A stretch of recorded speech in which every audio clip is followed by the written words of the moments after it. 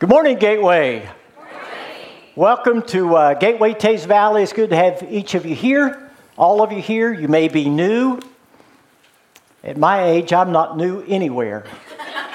But some of you might be new. I understand we do have some first-time visitors, some newer people with us. Thanks for coming.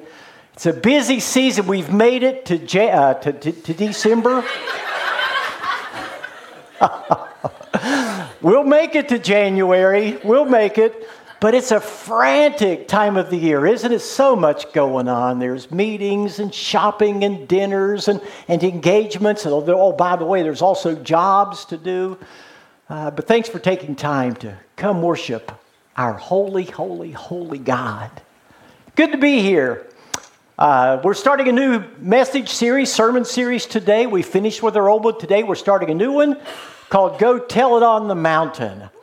And the first message in this series is Go Tell It on the Mountain when God says yes. And we're going to look at some of those Christmas angels and examine the messages that they brought when they came from heaven to earth. Today we're specifically looking at Luke chapter 1, at the story of the angel Gabriel meeting Zechariah in the temple and giving good news that seems too good to be true. Now, we know something about news that's too good to be true. It couldn't possibly be true. It sounds too good. We know something about that. And I love to tell the story, and so I do, and you've heard it, but I'm telling it anyway, about the old widower that went to the big city opera for the very first time, and he walked in and saw this gal on stage, and she had the most beautiful voice he had ever heard. She was singing like an angel, and he'd never heard anything like this before in his life, and he was so attracted to her voice that he looked her up after the performance. He proposed marriage. She said yes, and they were married that night. Now, I can't vouch for how true this story is, but kind of you're there with me. He proposed to her, and so they went to the hotel that night for their wedding night, and she took off her makeup, took off her wig, she dug out her dentures, pulled off an artificial leg, and this stunned, bug-eyed man, all he could say was, "For heaven's sakes, sing, lady, sing!" Well, some things are just too good to be true. They couldn't possibly be that true. Ever been on a blind date? I have. I know Joy has. That's where we met. And you might be surprised she didn't flee the state as soon as I walked in. But I channeled my inner Tom Selleck. And it's been great ever since. But we know that old adage, don't we? The buyer beware. We know about that. If something sounds too good to be true, it probably is too good to be true. We know about that. Buyer beware. But this first Christmas angel that brought good news to the temple to Zechariah, it just sounded too good to be true. And we're going to look at that in Luke chapter 1, beginning with verse 5. And we're going to go piece by piece, but looking first at verses 5 through 7. And this is the recorded word. In the time of Herod, king of Judea, there was a priest named Zechariah who belonged to the priestly division of Abijah, and his wife Elizabeth was also a descendant of Aaron. Both of them were righteous in the sight of God, observing all of the Lord's commands and decrees blamelessly, but they were childless, because Elizabeth was not able to conceive, and they were both very old. Skipping down to verses 12 and 13, we find this. When Zechariah saw him, meaning the angel, he was startled and gripped with fear, but the angel said to him, "Don't be afraid, Zechariah, your prayer has been heard, and your wife Elizabeth will bear you a son, and you're to call him John." We find Zechariah's response down in verse 18 through 21. And Zechariah asked the angel, "How can I be sure of this? I'm an old man and my wife is well along in years." But the angel said to him, "I am Gabriel. I stand in the presence of God, and I have been sent to speak to you and tell you this good news. And now you will be silent and not able to speak until the day this happens, because you did not believe my words, which will come true at their appointed time. So here's the first lesson that Zechariah learned and wants to teach to us. When anything sounds too good to be true, it probably is, unless God is in it.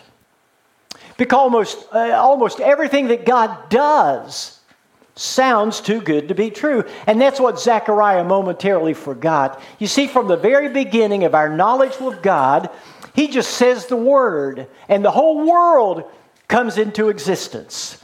The sun, the moon, the stars, it sounds too good to be true, doesn't it? The earth, the sky, the water, the plants, the animals, the whole kit and caboodle comes into existence simply by God saying, "Let there be." And there was whatever God commanded there to be. It was only when he created man and woman that he started with anything other than the spoken word. Guys, now, here's how we began. Here's the origin account of the creation of man. This is in Genesis 2:7. And the Lord God formed man out of the dust of the ground. Now, you might have some outstanding DNA, some great genes. Fellas, you may be able to trace your lineage back through Tom Selleck, Tom Edison, Tom Jefferson, Hammurabi. You may be able to trace your genes back or your DNA through some great stuff, but let me tell you, your ultimate beginning was in a little dab of dirt. And ladies, it's not quite the same for you, but God gives us the record of how he created woman, and this is on down. In that same chapter of Genesis 2, 20 and 21 verses, we read this. The Lord God caused a deep sleep to fall upon the man, and while he slept, took one of his ribs and closed up its place with flesh. And the rib that the Lord had taken from the man, he made into a woman. But everything else, which was pretty much everything, God simply spoke and it came into existence. Now, I know that sounds too good to be true, and there are some who say that's too much to believe, too big a tale to swallow. But that's the Bible record, and that's what we believe. But somehow there are those that says that can't be true. And they propose an alternative. And that alternative says, instead of creation coming from nothing, everything came from something without any definition or any explanation of where this something came from. And that with enough passage of time and enough luck, that it all just kind of wove itself together to be this perfectly, beautifully created, well-designed world. Now, the old man Zechariah believed in an option 1, not an option 2 world. And the option 1 is that God created it all simply by saying the word. And then he created the first man and the first woman, beginning with a speck of dust and a bit of bone. And I know that's not what's being taught in our schools today, but that's what most of us in this room believe, and that's what Zechariah believed too, that God could do anything he wanted to do, even answering the prayers of an old priest and a barren wife. So why then, when Gabriel, the angel, came from heaven to give him this message, why didn't Zechariah believe it immediately and completely? After all, he was a Jewish priest. He knew and had believed and did believe the stories of Abraham and Sarah. He not only knew them, he taught them. Here was Abraham at 100 years of age and his wife Sarah at 90. And God gave them a brand spanking new baby at that age. He knew that. Zechariah knew about Rachel and Leah and Hannah, how they had all prayed for God to open their wombs and allow them to have children, and God honored their prayers. So why couldn't Zechariah believe it when the angel gave him such a clear message? Let's look again at the 13th verse of Luke 1. And the angel said to him, "Don't be afraid, Zechariah, for your prayer has been heard. And your wife Elizabeth will bear you a son, and you will call his name John." I mean, that meaning is pretty clear. You can't hardly confuse what Gabriel is saying to Zechariah, but he just didn't quite grab onto it. Maybe it was because it sounded too good to be true. But after so many years and so many prayers, it just seemed highly improbable to Zechariah at this stage in his life that God was going to answer in a positive way that prayer for a child. But what Zechariah was about to learn was that anything, even if it's highly improbable, is not only possible, but it's highly probable when God is in it, especially when our agenda fits His. And that's the second truth that Zechariah learned from the angel Gabriel. When our agenda aligns with His or fits His, we really shouldn't be surprised when God says yes. Now, sometimes God does say no. We know that. And we need to be very, very careful here with that, because there are people that you know, maybe even people in this room, who are praying just as desperately for the same thing that Zechariah and Hannah had been praying for all those years. But for some reason, for you, God's answer is different. God wants something different. God does something different with your prayers than He did theirs. And I hope you hear this. It could be that God is not wanting to do just something different with your prayers. He's wanting to do something better with your prayers. It could be better in the way He handles His prayer. And your prayers. And let me explain it like this. Maybe this will help. A man named Jack Cottrell. You may have heard of Jack Cottrell. He was a New Testament theology professor at Cincinnati Christian Seminary for 48 years. You may have read some of his books. You may have heard him preach. You may have attended some of his classes. I don't know, but 48 years, Cincinnati Christian Seminary. He had advanced degrees from Cincinnati Christian University, University of Cincinnati, Princeton Theological Seminary, Westminster Theological Seminary, and over those 48 years, he taught thousands upon thousands of ministry students how to lead churches, how to encourage Christians, how to preach a theologically sound message. He wrote 43 books. He put together a lot of articles and essays, and many of his writings are in multiple languages, used in college universities, used in seminaries to train preachers, just to bless the kingdom of God. Jack Cottrell was sought as a guest speaker, convention speaker, lecturer in our universities, guest lecturer, and just to be a part of God's kingdom all across mission field after mission field as he traveled to those remote areas. He passed away in September after a long battle with cancer. And as the cancer increased, his traveling virtually stopped. But he didn't stop writing. He kept writing, encouraging Christians on their walk with Christ. But after he had exhausted, all medical treatments had been exhausted, all options had been exhausted, that's when I think he wrote his most significant and insightful statement. Because it was at this weak, last stage of life, Jack Cottrell wrote this. When we're facing death in this fallen world, it is okay to pray for healing and extension of life. He calls that praying for plan A. This is plan A. It's okay to pray for extension of life and wellness. But remember that if God chooses not to answer those prayers, He has a plan A plus for your life. I love that. And then He supported that thought, that statement with Scripture, as He always did. In Romans 8:18, Paul writes this, "For I consider that the sufferings of this present time are not worthy to be compared with the glory that is to be revealed in us."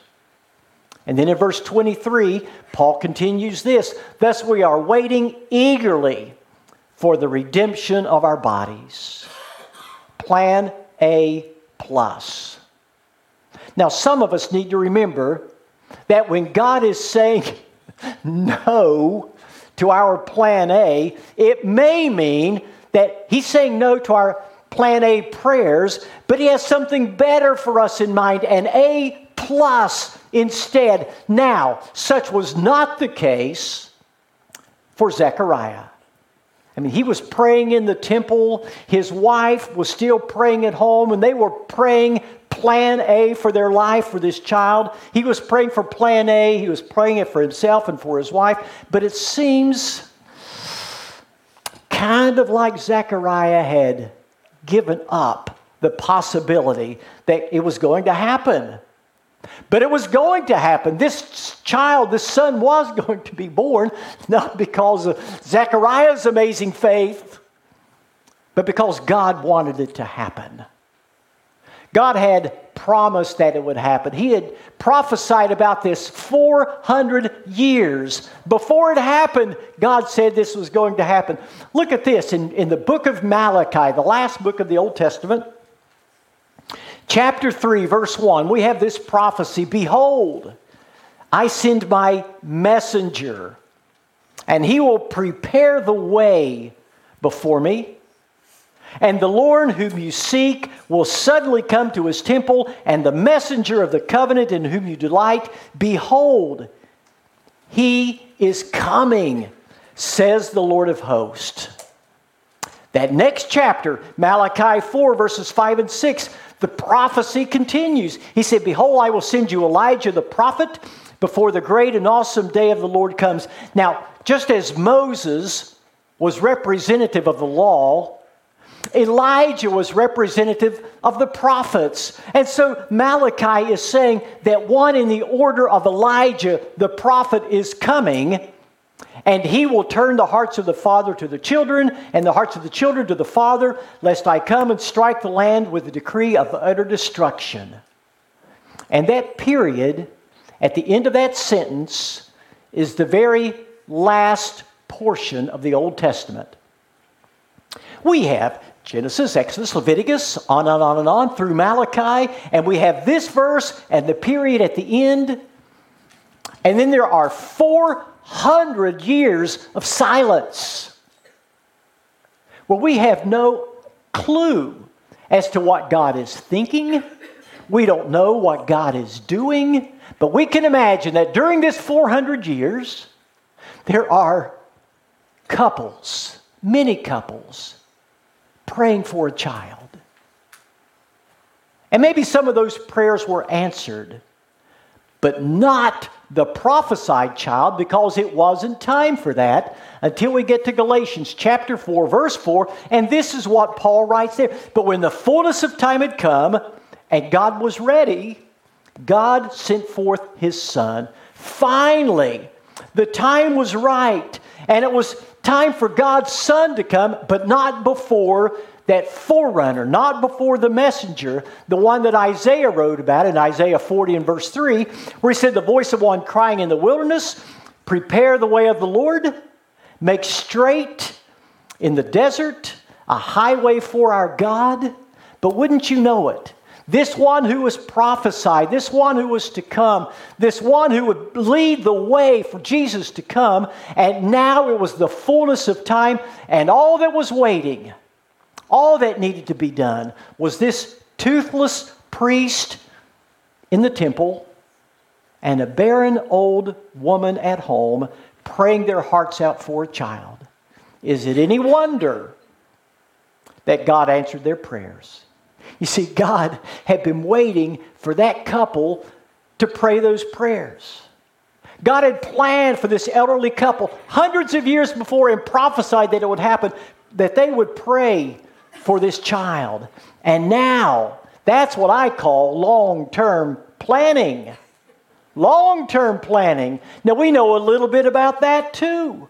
A little over 20 years ago, just 20 years ago, Oxford University in Oxford, England, one of their dining halls has these big oak, historical building, as you can imagine, historical campus.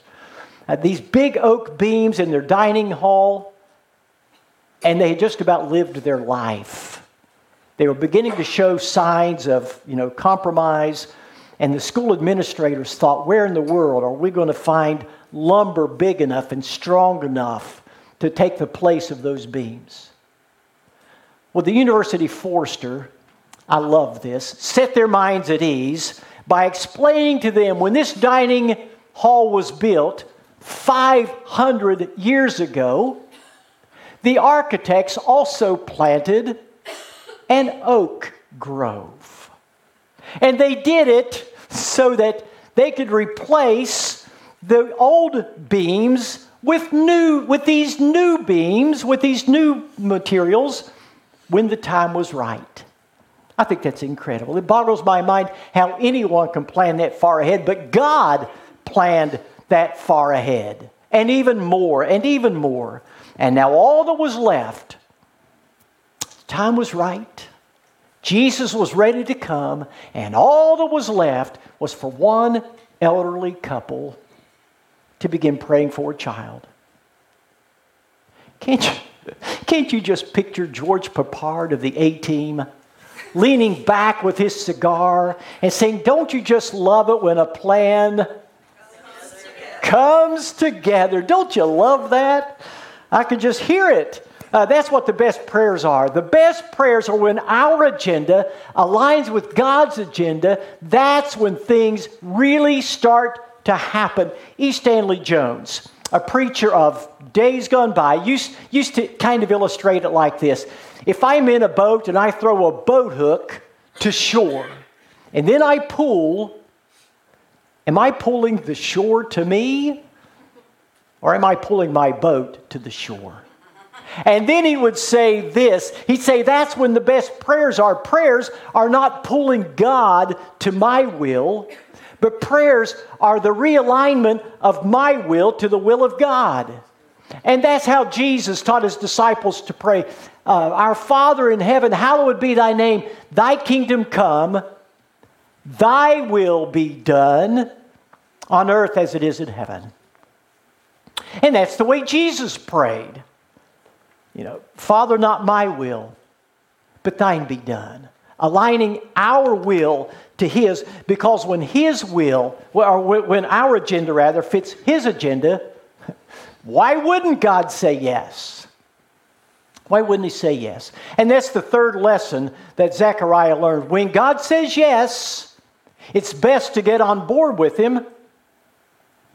It's best to believe him and to get on board with him. And that's the last lesson he learned. And that was a hard one for Zechariah because he didn't learn it himself at first. He paid the price. He didn't believe it.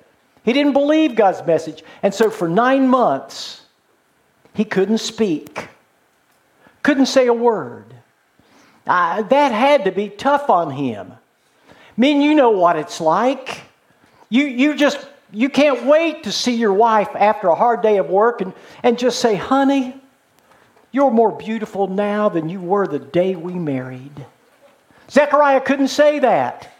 And after a nice meal at home, he was wanting to say, honey, that's the best broccoli salad I've ever had in all of my life.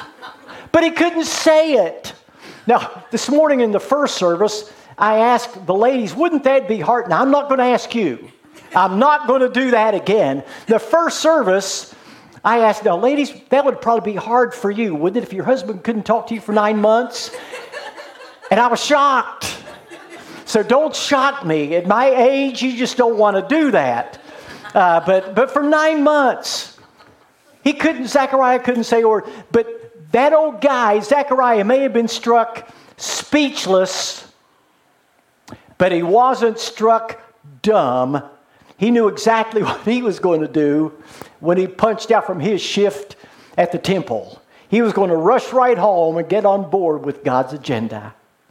And with two toothless grins, Zechariah and Elizabeth's prayers were answered. And that very first Christmas began.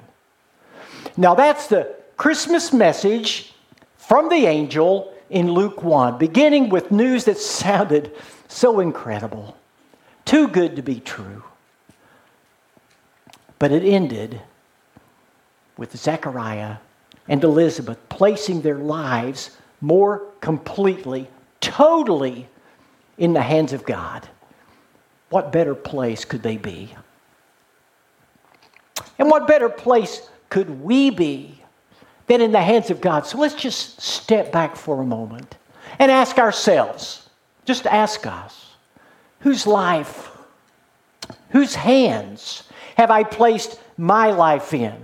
Have I really aligned my will with the will of God? Because you see, God is inviting us to join Him, not just in our prayers, but in our practice in praying, believing, and living that Jesus truly, truly is Lord, And joining with these Christmas angels in their assignment to go tell it on a mountain that Jesus Christ is Lord. You see, Jesus is God's plan A triple plus for our life. Not just for our life, but for the whole world. And He's calling all of us to be totally in His hands, that He can shout it from the mountaintop for the Christians, for us to make it known to all the world that Jesus Christ is Lord. Will you pray with me, please? Father, thank You for the truth of Your word. And Lord, we thank You for Your power. And Your power is so awesome. It just seems impossible that You can do what you can do what You've done. Lord, it just seems too good to be true that You will do what You have said. But we believe You. We trust You. And we know Your promise that if we come to You in faith and we come to You in obedience and trust, that You will take the old man and replace that old man with a brand new man, a new heart, a new spirit, a new destination. Lord, we invite You today to have Your will in our life, and we pray that if there are those this morning who need to place their life more centered in You, more focused on the cross, maybe with additional steps or maybe a first step, Lord, we pray that You will lead them even this morning to obedience and a new beginning in You, Lord. That's our prayer. In Jesus' name, amen. This morning, we all need a Savior. We need someone who can redeem us, to wash us, to separate us from our sins. And the only way we can fully appreciate and experience God's gift is by placing our faith and our trust in His design plan, His Son, the Redeemer of all the world. This morning, if you want to talk about your next steps of faith, if you want prayer this morning, I'd be glad to pray with you. I'll be up here to your left. And if you have any decision that you want to make publicly this morning, and we invite you to do that, we ask that you do that as we stand and sing our final song.